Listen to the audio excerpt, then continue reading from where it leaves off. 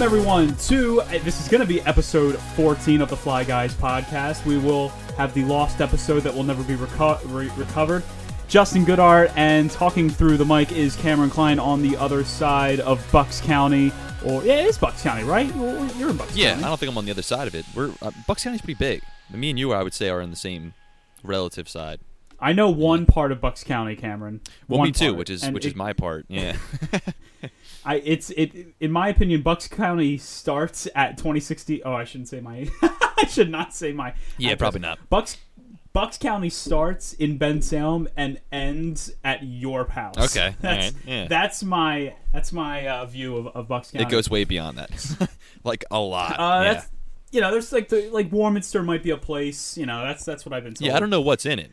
I just know that it goes beyond that. Yeah. The hospital that I was born in is like the only thing that was born in it. Oh. I really messed up that. But the point is that we are back for another episode of Fly Guys podcast. There's a lot going on in the world.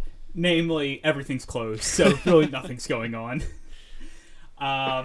We did do an episode a couple days ago that, unfortunately, just due to some technical issues, it is unknown if that episode will ever be put out there. It was a good episode, though. I had fun talking about money. Yeah, I did too. Like most of our episodes, this one was different because, again, this is the first time we did this, so we had some technical difficulties to begin with. And then once we got it started, we were both kind of like stumbling a little bit because we didn't really know what to talk about with no hockey. But once we got going, hockey, there's no script. I thought it was great. Yeah, I think it worked. It worked great. I thought we had a good conversation, but it is what it is. Every time I feel like I'm starting to get the hang of audio, and then boom, we just completely lose an episode. There's an old saying when it comes to tech work. It's not tech crew, it's not tech work until something goes wrong. So, it's pretty normal for me to go through all that. But we come into today.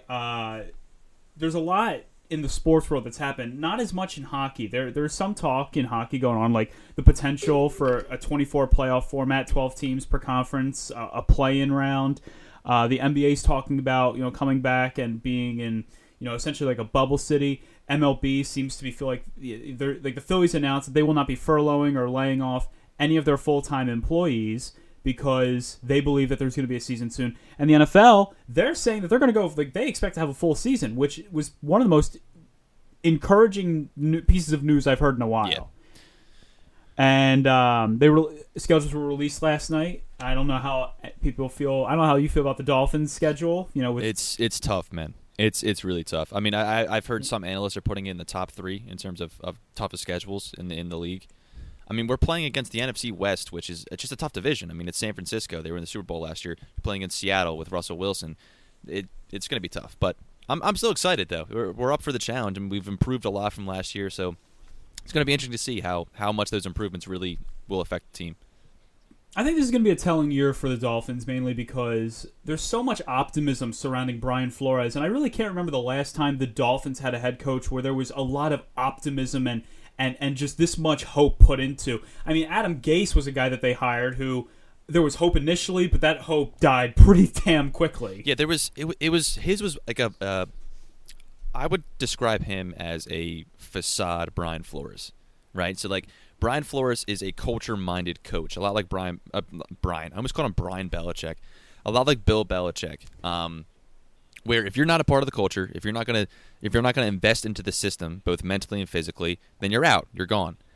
And Brian Flores is like that, and I think Adam Gase is also like that. The problem is that Adam Gase doesn't really seem to have players actually invest into his culture. It's more of like a thing of if you don't do what he wants you to do, then you're gone.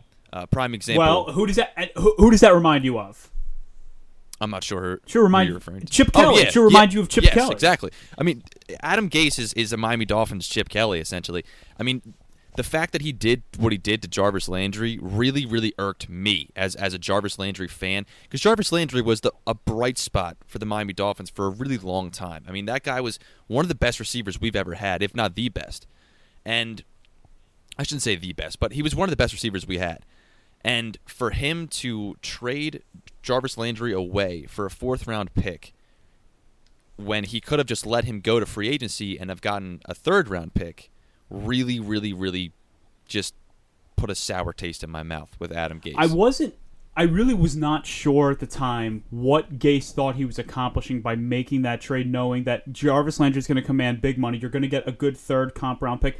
Heck, Odell Beckham was traded the next year for, I believe, a first and a third. So the fact that you couldn't even get so much as a third round pick for what is essentially just like a slightly less better version of Odell Beckham is insanity to me. I also want to point something out. Last night I was watching an old Eagles game, 2003 Dolphins-Eagles. Game was played at Pro Player Stadium. Starting quarterback for the Miami Dolphins was Jay Fiedler, which I love that. I just love that. I met him. Yeah, he was an awesome guy. You met him? Yeah. Okay, yeah, because he used to be in Philadelphia as well. Yeah, largest head I've ever seen, man. It was insane. I must have been 6 years old. It was my first ever Dolphins game. They were playing against the New York Giants. So we drove to it. I was super excited, and I met him at his hotel, actually. And he was really, really nice. I remember that he was a really nice, really cool guy, but I just could not take away that he had – I was 6 years old, so to me he had like an alien megamind head. It was insane, but he was an awesome guy. It's funny because when I was looking at his helmet during the game, I'm like, this helmet's too big for this guy's head. Mm-hmm. But it's too small. I was watching. So I'm watching the game, and Chris Chambers is making plays all over the field, and then Ricky Williams is making plays all over the field, and I then go back and I'm like, how good was Ricky Williams? And I go back and I'm looking at his stats, and I had also watched his NFL Life documentary. That was like. It's almost insane now how much we forget how great Ricky Williams was, and he couldn't stay off the weed, to quote Stephen A. Smith, and ultimately I just don't think he really cared enough about football to make it really work. But man, 2002 and 2003, Ricky Williams was the Miami Dolphins. Oh, There's yeah. no other way around it. There is no other way around it, and he's a guy I met too, and again, he's very public now about his problems with anxiety, and you could tell it even back then. Even me as a little kid, I actually, believe it or not, I was in an elevator with him. It was me, my father, and my brother, and it was just us three and just him. And my father actually asked him for an autograph for us, and he said no. And he didn't. At the time, it wasn't a mean no. It was really interesting because, like, I was a young kid. Again, when you're 6, 7 years old and somebody tells you no, you immediately think it's with bad intentions. It's because they're mad at you or whatever, something stupid and ridiculous. But even at that age, I could tell just from the way, I don't know if it was his body language or just an aura that he was giving off, that it wasn't an angry no. It was an incapable no. It was the fact that he was anxious. He didn't want to be around people. He didn't like people looking at him. That's why he wore the helmet. He wore the helmet all the time. He would wear the helmet during interviews. The helmet aspect, it's the most interesting aspect that I've ever seen about a player when it comes to interviews. And I grew up in a city like Philadelphia where interviews and players have sometimes blown extremely out of proportion. Oh, yeah. But no, I just I was watching the game and I just see this like Ricky Williams. He's taking off like he's laying the lumber. He's taking hits from Brian Dawkins and hopping right back up. And I'm also watching Jason Taylor and Junior Seau on the same defense. It is unbelievable that the 2003 Dolphins did not make the playoffs. Yeah. It is unreal how they could miss the playoffs. It was a mixture of bad quarterback play, not the greatest offensive line, and coaching. The coaching has not been honestly, the coaching has not been good since Don Shula. And yeah, that is something I'm glad you mentioned him. I mean, it's our first episode since the great Don Shula passed away. What a guy! What a great head coach! And you are right. Even after they hired Jimmy Johnson, it didn't really work out with him. And Dave Wanstead he was a nobody. Nick Saban was a disaster. Mm-hmm. Yeah. Just the coaches that they've gone through, and it just hasn't worked out. That's the thing. A lot of people, when they look at the Miami Dolphins, they say that a lot of the problems come from the quarterback position. They haven't had a good quarterback since Dan Marino. And that argument, you can make that argument. I'd argue that Ryan Tannehill was a good quarterback for the Miami Dolphins. I'd argue that he was better. He's had better years numbers-wise with the Miami Dolphins than he did with the Tennessee Titans this season. I think that is a prime example of the fact that it's more of the coaching has never been good since Marino. The coaching, even at the end of Marino's tenure, he didn't play that well because Jimmy Johnson didn't allow him to use his audibles, just didn't coach him well, didn't know how to use him. And so I just think that's really where the problem has always been, and I think Ryan Tannehill is a prime example of that, because I think if he had a good coach that knew how to run the ball properly, he would have a lot more success in Miami. Unfortunately, he didn't. Sometimes I wonder, like, oh, if this player had this coach, or if this coach had this player, how different things would be. I often think, what Sean McVay could do with Carson Wentz, and or better yet, here's a better one for you. What Aaron Rodgers could do with a better head coach. Because I liked Mike McCarthy for a long time, but I thought he assassinated his own legacy with the way that things had gone between them winning the Super Bowl and just how they were always there to win one, and just for some crap reason they could never get the job done. Sean Payton and Drew Brees, the ultimate example of a great quarterback and coach tandem. Brady and Belichick, another great example. Shula and Marino was a great example. And it's insane to think that Don Shula, he won the 2 Super Bowls, which I think was really important for his legacy. But the other thing that I think he said that he'll take to his grave is losing that Super Bowl with Dan Marino. Mm-hmm. Yeah. And it is kind of sad to look back on it, because I think a lot of people thought going into that game, hey, the Miami Dolphins, they're the it team. And people had forgotten all about Joe Montana and Bill Walsh. Yeah. I mean, that is what they were saying. I could tell you, because my father tells me all the time that that's what he was saying. And the big one, honestly, that he says is not the 84 Super Bowl. It's the 85 Super Bowl, where the New England Patriots beat the Miami Dolphins in the championship, the AFC Championship, and went on to play the 15-1 Chicago Bears, who had only lost to the Miami Dolphins that season. And it wasn't like it was a close game. I mean, Dan Marino shredded that defense. He shredded the greatest defense of all time. There's this great clip of a pass that gets tipped from Marino, and it's caught. I think it might be by it must be by Clayton. And he runs into the end zone, and you see Ditka just losing his mind on the sideline, just infuriated that this is happening to his defense, his vaunted defense that he is so proud of.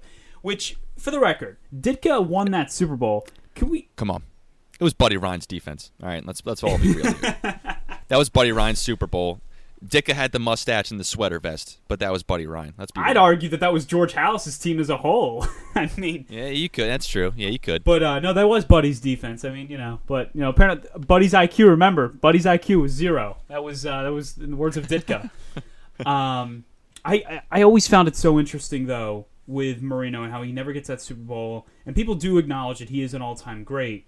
But you just wonder, oh, God, what would have happened if he gets just one more really good head coach? What if Andy Reid ends up in Miami instead of Philadelphia with a couple years left of Marino? You just never know. Right, yeah. And to speak on that, too, actually, it's funny because you mentioned that you were watching the Don Shula, or the Ricky Williams Football Life. I was watching a Dan Marino one recently. And at one point, one of the producers asked him, some people say that you're the greatest quarterback to never win the Super Bowl. Like, do you consider that like a win in a way? And he was like, immediately he was like, no. I mean, why would he think that he's like, considering that's something that I wake up every day and I think about the fact that that's a feeling in football that I never got to feel, I would not consider that a win. I mean, I think you look at John Elway's legacy and just how different his legacy would have been if he never gets those 2 Super Bowls. Because I'm sure that it's easy to forget now, but before the 1997 season, the Broncos were known as pretty much like, oh, they're a good team. John Elway's a great quarterback, but they can't get it done, and that'll be Elway's legacy. They lost the previous 3, and here's a really interesting thing that I think so many people forget, because there were other great AFC teams rising, like the Bills, the Chiefs, and the Oilers through the early 90s. Go back and look at some of those Broncos records. That was a bad team, and and I could understand if at the time people were questioning just how good John Elway is, because I think the same thing's happening today in Philadelphia when, okay, they're not going 12-4 every year. Must be the quarterback. The quarterback's no good. It's clearly the quarterback's fault that that they're not going 13-3 every season. Yeah. It's again, unfortunately, the quarterback that position comes with that responsibility that I think is not fair. I think we've discussed this before, and it goes hand in hand with goaltending in hockey. It's just not a fair responsibility. There are so many other puzzle pieces that need to be in place. There's so many other players that need to do their jobs right, that you can't put all that blame onto one person. You just can't. there are 11 other or 10 other players on the field at that time with that person. They need to do their jobs too. So to put all of that onto one person is just not fair. But at the same time, the quarterback is the general. They're the guy who's making the decisions at the key points. They're the ones who are trying to dictate the play and produce the production for the offense. So I don't think it's completely warranted. Like to say that because a quarterback never won a Super Bowl that it's their fault. But unfortunately, just because of the responsibility that comes with that role, it comes with that stigma. I completely agree. I think that you see that all the time. I think that you'll see it in LA with Jared Goff. You're going to see it in Philadelphia with Carson Wentz, and I think with those two specifically, I think that Wentz, it's particularly not fair. Well, with Wentz, it's ridiculous. I've put up stats of just how insane it is. Carson Wentz, in the last 3 years, if you look at Dak Prescott, Jared Goff, Carson Wentz has the least amount of passing yards because he's missed the most amount of time. But he's also accomplished this in the fact that he has 81 touchdowns to 21 interceptions. He's got the highest quarterback rating of the three. He has the lowest interception percentage ratio in the NFL other than one guy named Aaron Rodgers. He's got a high touchdown percentage compared to those two. And he is the one that is consistently labeled as the overrated quarterback, the guy that can't win. He's not good enough. The Eagles, they drafted Jalen Hurts because they have to replace Carson Wentz. Meanwhile, you look at this guy, and he's taken talent around him that would never start on almost any other team in the NFL, and he's made them into a championship or an NFC East championship caliber team, which makes it all the more frustrating that Philadelphia did not do what I thought it needed to do to upgrade their receiving core, because I thought this was a prime season to look at Wentz and be like, look at what he did with nothing. Let's give him something and see what he does with it then. Because if you give Wentz Dak Prescott type weapons, I think you're looking at a team that is unbeatable, is what I would call them. Here's something I know you never want to imagine, and you might vomit in your mouth right now, but if you put Carson Wentz on the Dallas Cowboys, they're winning a Super Bowl. I would say they're winning a couple Super Bowls. Yeah. The Cowboys wanted Wentz in that draft. Jerry Jones was beside himself angry, reportedly, when the Eagles had traded up to number 2 with the intention of grabbing either Goff or Wentz. I remember cheering more that night for the Rams taking Goff, knowing that we were going to get Wentz, because Wentz was the guy that I wanted. Right. But what I also would say is I think if you put Wentz on just about any team in the NFL right now, he makes them an instant playoff contender. If you put Wentz on that Miami team, I think they're a division champion this year. Yeah, and I could agree. He's not Patrick Mahomes. Patrick Mahomes is he's just a special type of special is really what it comes down to. But I think would I take him over Deshaun Watson? Yes. Would I take him over Jared Goff? Yes. Would I take him over Dak Prescott? Yes. There are only 3 quarterbacks in football I would not take Wentz over. It's Mahomes, it's Breeze, and it's Wilson. And those 3 are Mahomes. I'm going to go ahead and say it now because I think it's going to be the case. Those are 3 Hall of Fame quarterbacks. Yeah. Unless something happens, God forbid, somebody gets injured or something like that. Yeah, if they continue to do what they're doing, Breeze, Drew Brees, it's solidified. I think Drew Brees might. I mean, they're going to skip the waiting period with him, right? I mean, there's no way. There's no way. People, I don't understand. I thought he got gypped when he wasn't named in the top 10 NFL quarterbacks in their top 100 He's so list. I thought that was forgotten. ridiculous. I think it's because he plays in a dome. I think that people say it's Sean Payton's system, but people forget this was a good quarterback in San Diego, and the only reason he was out of a job in San Diego is because they had drafted Phillip Rivers, and then the shoulder injury, Yeah. I mean, think about it. If that shoulder injury doesn't happen and they just let him go in free agency, the Miami Dolphins' future might look totally different. Oh, yeah. That's something that Dolphin fans are reminded about all the time, and it's the main reason why Miami Dolphin fans hate Alabama and Nick Saban. So my guess would be like a couple years ago when Clemson just annihilated Alabama. That was an enjoyable thing for you? I don't watch college football, but I watched that game. Yep. Loved it. Loved every second. I think that, one year that I'm constantly reminded of when it comes to Eagles history, a lot of people, they always talk about the 91 Eagles and how that was supposed to be the year.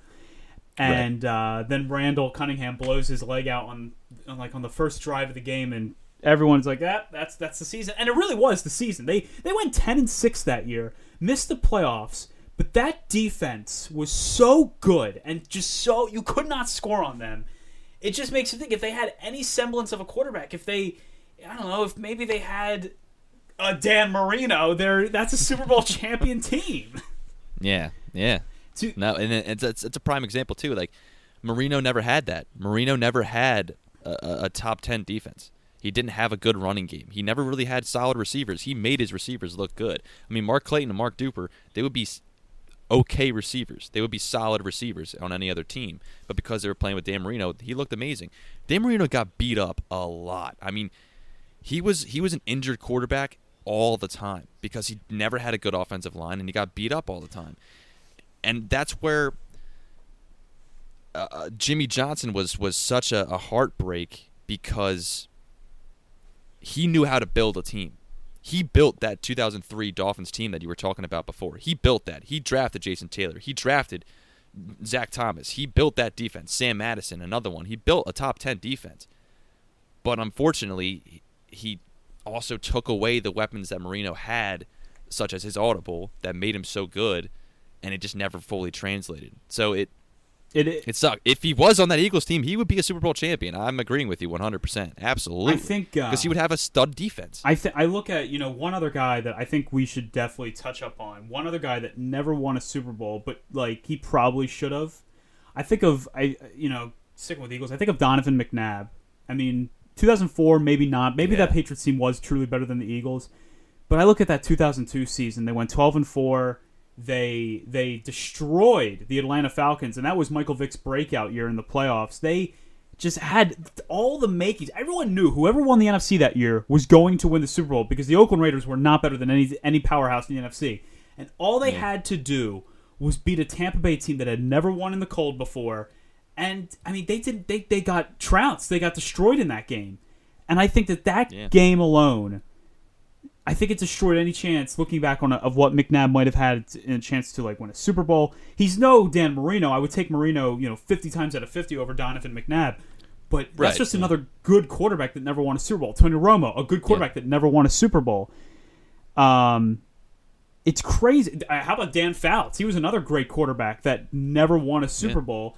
And it's unfortunate, especially in that 80s era. I didn't even mention that. That 80s era, there were just some great teams that were just really great at the wrong time.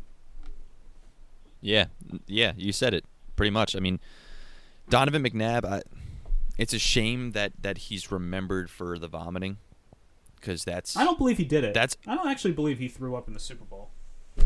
I mean, maybe he didn't. I don't know, but that's unfortunately when you bring him up, that's the first thing that people say, and it really kind of gets in the way of how good of a quarterback he was. He was a great quarterback. And I've heard some debate of who was a better quarterback between Donovan McNabb and Randall Cunningham. It's Donovan McNabb. There's no debate. That's Randall Cunningham. I don't get involved with that one too much. Randall Cunningham, I think he definitely revolutionized the game with how he played the quarterback position. But Donovan McNabb just did it better. Let me ask you this. He did it more efficiently. Let me ask you this. Because Buddy Ryan was a defensive-minded head coach, so Randall never really had the kind of coach he needed. Oh, I think I already know what you're going to ask me. If Randall's with Andy Reid, what happens in those early 2000s to the Eagles? So you're saying if Randall Cunningham wasn't playing in the 90s, if you get prime ultimate weapon Randall Cunningham with Andy Reid, and Andy's able to coach the interceptions out of him, what do you think happens? Because Andy's going to tell Randall, yo, if you got to run. I think you're seeing pretty much Michael Vick play with that Eagles team. I mean, we saw what Andy Reid could do with Michael. Michael Vick was unbelievable in 2010. Yeah. It was magic. It was unbelievable. I mean, you obviously the first thing you think of is the Miracle at the Meadowlands, right? Because that's the game. That's the game. It's the game that everyone remembers the most. I tell you what, we're actually going to be 6:30 now. At 7:00, Bleeding Green Nation, shout out to my employers, they're hosting a watch party, and they're showing 2010 Monday Night Football, Philadelphia Eagles versus Washington Redskins. People remember it as the Monday Night Massacre, when Michael Vick had 6 total touchdowns, and they won 59-28. Destroyed them. I remember that game. I remember that very vividly. That game is maybe the best Michael Vick game I had ever watched. I mean, It's the first play, people. The first play, he hits Deshaun Jackson for like an 88-yard touchdown pass. Right out the gate. So when we ask, what does Randall Cunningham look like in an Andy Reid system? What does Michael Vick? We know what Michael Vick looked like. We know what McNabb looked like. Randall Cunningham in that system, he's a taller quarterback. I think he was limber than McNabb. I think Randall Cunningham wins a Super Bowl at least in 2002 or 2003. Again, I think 2004. That was I think that was the best Patriots team of all time. Yeah, it could have been. And plus, there's also the scandals that are going on with New England, whether you want to believe them or not, even though they've already come out publicly as true. Yeah, I actually want to touch base with you on that because we're talking. Don Shula. Do you? No. I do kind of want to say. Don Shula has passed away, and people will remember him as the winningest head coach of all time. He surpassed George Halas, and I think one of the most fun debates in football is who's the greatest head coach of all time, and many people will automatically say, "Oh, it's got to be Belichick. It's got to be Lombardi." Right. So I'm gonna give you my top 5, and I want to see how you feel about this. So at number 5 for me is Bill Parcells, who's one of my favorite coaches ever. Okay. Number 4 is Don Shula. Okay. Number 3 is Vince Lombardi. Number 2 is Bill Belichick, and number 1 is Bill Walsh. Okay. And I mean, I have no issue with it. And really. I'll say why. Bill Walsh is my favorite head coach. I mean, you want to talk about a guy that he changed the game. The West Coast offense, defenses were behind the West Coast offense for years and years and years. And the way that he was able to, he would tell players, when you catch the ball, don't worry about flinching. There's not going to be anyone within 10 yards of you. And it would be true. And there would be no one within reach of Dwight Clark, of Jerry Rice, of John Taylor. It didn't matter. Yeah, Brett. Yeah. But Don Shula, I mean, longevity. And the one thing that he'll always be able to say, even to his grave, and what every Dolphins fan can say, who's the only coach that coached the perfect season? Yeah. It's great as a Dolphin fan to have that, because for the past 20 or so years we've been awful, generally. So it's always great because you have that, right? You have that in your back pocket at all times. 1-15 doesn't matter because we were the only team to never lose a game in a season. So 1-15 is fine. I don't care. I've met some Dolphins fans. A couple teams have done that. I've met a Dolphins fan in when was it? It was in high school. He said that beating the Ravens to avoid 0-16 was, at the time, the most exciting win he had seen as a Dolphins fan at that time. Dude, he's not lying. He's not lying. I was watching it with my family. My cousins. I remember my cousin, we had like an L-shaped couch, jumped up on the couch and just ran back and forth on it. I'll never forget it. Cleo Lemon throws it to Greg Camarillo, two people you will never hear. Camarillo, I remember. Again. I don't remember Cleo Lemon. Cleo Lemon thrown it to Greg Camarillo, who took it up. It had to be, I think it was a 50-yard run after catch touchdown. And I freaked out. I remember freaking out. And that's another guy I met, Greg Camarillo, another awesome guy. He's actually the reason why my favorite number is 8. And my second favorite, if I had to choose a second number, it would be 83, and that was because of Greg Camarillo, because of that touchdown, and because I met the guy and he was awesome. You know what? So it was. Yeah. I often think about, like, as that touchdown's happening, you've got Dolphins fans that are going crazy because they know, like, oh my God, we're not going to go 0-16. And you know who else is probably going crazy? Steelers, Browns, and Bengals fans watching the Ravens be the team that loses to the lowly Miami Dolphins that year. I mean, the Steelers are like, listen, we only beat them 3-0 in a Monday night slop fest, but we didn't actually lose to them or anything. Right, yeah. I remember the Eagles had played the Dolphins that year, and it was a game that the Dolphins actually had a chance to win at one point. They looked like that they might actually pull it off before the Eagles ultimately get it. Quarterback for the Eagles, former Dolphin, A.J. Feely. Yeah. Which he was particularly awful with Miami. I mean, really what's bad about him with Miami is you gave up a second rounder for him. So not only was he bad on a practical sense as a player, but he was just bad as an investment altogether because you gave up a second rounder for a guy that pulled a butt muscle just from being slapped on it. Yeah, I just kind of crapped on Jimmy Johnson for not using his players correctly. But again, we really missed Jimmy Johnson because he knew how to draft. And for the longest time, we were drafting guys like him, guys like Ted Ginn with our number 1 overall pick and stuff. For our first round pick, not number 1 overall. But just picks like that are just absolutely so you wouldn't atrocious. say that Ted Ginn's lived up to a first round billing? No. Would you? As a whole career? I might. Yeah. I mean, he's had... I would not. Maybe I'm overrating Ted Ginn. I'd like to go back and look at his numbers because, I mean, he's been around for a long time and been on some really productive teams. I could see a second or third round pick. But you can't justify the first. No, especially not with Miami. Maybe I'm biased because we used a first round pick and he never really turned into anything more than a great punt returner with us. I mean, he was a solid receiver, but he never really quite had the hands with us. He had a lot of speed, but that was pretty much it. And at the same time, who was throwing it to him? So I'll also enough. say this: Ted Ginn's not in the same discussion as a Deshaun Jackson or a Mike Wallace. I think that those were two receivers that were really great at tracking a deep ball. Ted Ginn, I do think he's a good receiver. I'd have to go back and look at his numbers. I thought he might be worth a first round pick just based on longevity, but maybe I'm wrong. I think he's a good receiver too. He's not a number 1. I think on any team. He's your classic number 2. Yeah, if that, at best. So let me ask you this, because we've been talking a lot about football. Why stop the football? I mean, football is the only thing that we've really had over the last couple of weeks. New England, their quarterback situation isn't exactly set. I would guess that Brian Hoyer would probably be the starting quarterback if they had to play tomorrow. But my question to you, Cameron, as a Dolphins fan, do you feel like when the Dolphins meet the Patriots this year in New England or Miami, you can sit back and go, let's kick some ass? Like, will you feel that kind of confidence, going into a game against New England this year? No. The biggest reason why is because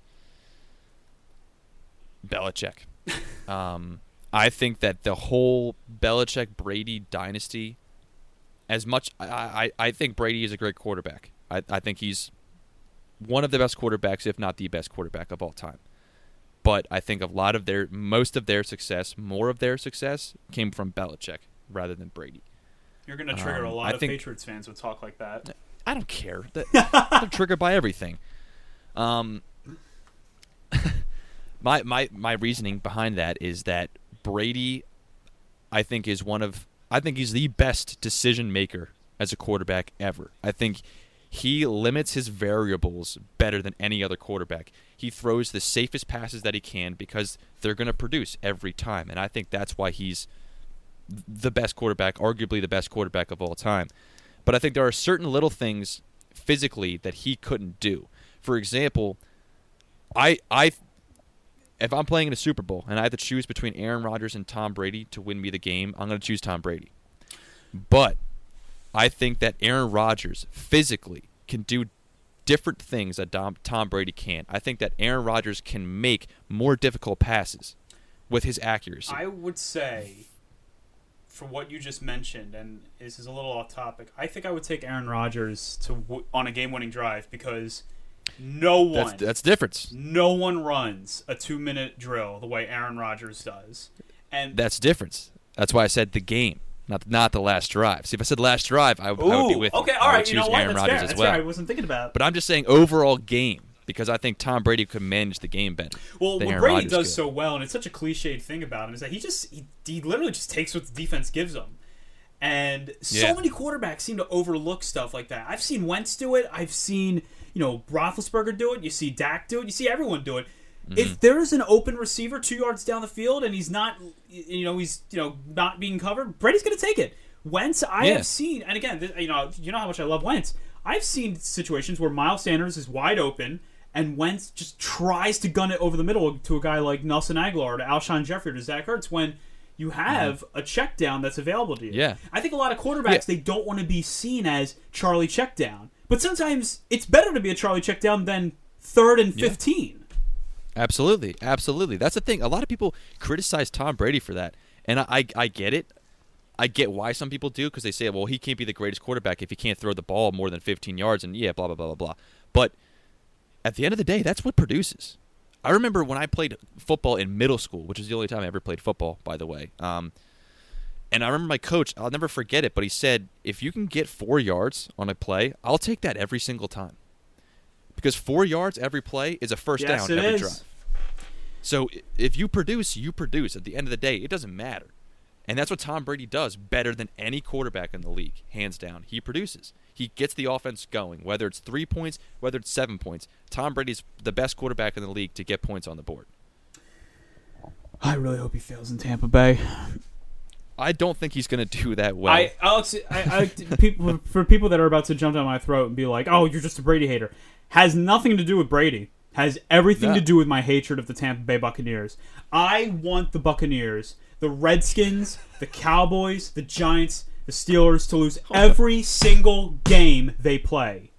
Is this because of that NFC Championship game from what, 2002, 2003? That was our NFC title game. That is bull how we lost that game. And you watch and for the rest of my life, every time they show great moments of playoff history, I gotta watch Rondé Barber pick off Donovan McNabb and run it about 1,000 yards. I gotta hear how Joe Jaravicius is still running somewhere on the old rubble Veterans Stadium, and then I gotta look at John Gruden's mug, just his I wanna punch it in the face mug. He's got the most punchable face of any coach in the NFL. Yeah, fair enough. But yeah, that's true. They did have a couple characters between Barber, I think, and Gruden that were. It's a particularly tough pill to swallow to lose to those two Warren guys. Sapp, he's a great trash talker. Derek Brooks, one of the greatest linebackers to ever play the game. But and then I think about who the quarterback was. The quarterback was Brad Johnson. Who is Brad Johnson? Right. Yeah. Mr. Game Manager. Yeah, but I don't think Brady's going to do much in Tampa Bay, and not because I hate Tampa Bay, but because I just don't think Tampa Bay's that great. I still don't think they have a great offensive line. I don't necessarily love the running game that they have. The receivers are good. That is my prime reason why Brady I don't think will have success in New England. He can't run, man. He's 42, 43 years old. He can't run. He couldn't run before when he was young. He was never a running quarterback. He's going to get hit. And when Brady gets hit, he does not play well. Let me just pull up their schedule. Because I think about who they... Firstly, they are already in a division with, good pass rushers on Atlanta. You have Cameron Jordan in New Orleans. You've got the Panthers who have, they have great pass rushers as well. So this season they play, the Saints, Panthers, obviously. They play the Broncos, so Von Miller. You got to deal with Von Miller. The Chargers, they have Melvin Ingram and Joey Bosa. Come on. Yeah, that's tough. The Bears have Khalil Mack. The Packers, they've got some good linebackers. I know they've got Zadarius Smith over there. It's another prime example of Green Bay not building a team around Aaron Rodgers, which we discussed before. No, they just drafted his replacement. Either. They just drafted his replacement. That pissed me off as an Aaron Rodgers fan. But anyway, go on. Las Vegas, they should have no problems with. The Giants, the Giants are trying to get better when it comes to their defensive line. Yeah. The Rams, Aaron Donald. Have fun with Aaron Donald. Yeah, right. That whole defensive line in general, it's huge. Kansas City, Frank Clark. Come on. And then some tough defenses. Really tough defenses. So when I look at that offensive line in Tampa Bay, they drafted to try and protect Brady. Good for them. But draft picks don't necessarily contribute on the line in the first year. There are some draft picks that are going to struggle. We always see it every year. Brady, I'm also curious to see how much of what Brady was allowed to do under Josh McDaniels' offense will he be doing in Tampa Bay? Because Bruce Arians, it's not like he's not egotistical about his own system. He's going to expect Brady to run his stuff, and Brady, for the most part, has never done that. Yeah, and I'm not going to go as far as to say that Brady is narcissistic or an egomaniac or anything like that, but he clearly has some level of an ego if he's going to leave New England and say, I still got this. I want to prove to the league that I'm good. Couldn't shake Nick Foles' I don't need Bill Belichick. Right? Yeah, right. But I think that could cause issues with what you're saying. If Bruce Arians wants him to do his system, he's going to, and if, say, Tom Brady doesn't like it, he's going to be like, well, I'm Tom Brady. I know how to win, yeah. So who knows? For the Fly Guys podcast, my name is Justin Goodart. This has been Cameron Klein. We are unfortunately out of time. Hopefully we'll be back. Hopefully this episode gets posted, firstly, and we won't have technical difficulties again. But thank you so much for listening. As always, you can follow us on Twitter at GoodHeartJustin, at Cameron Klein 15. We'll be back as soon as possible. Hopefully we want to keep coming back to the virtual way of doing things. We'll be able to do things in person, but be safe out there, everyone. Be, smart. And as always, let's go Flyers, despite this being a football episode. Go Flyers, baby.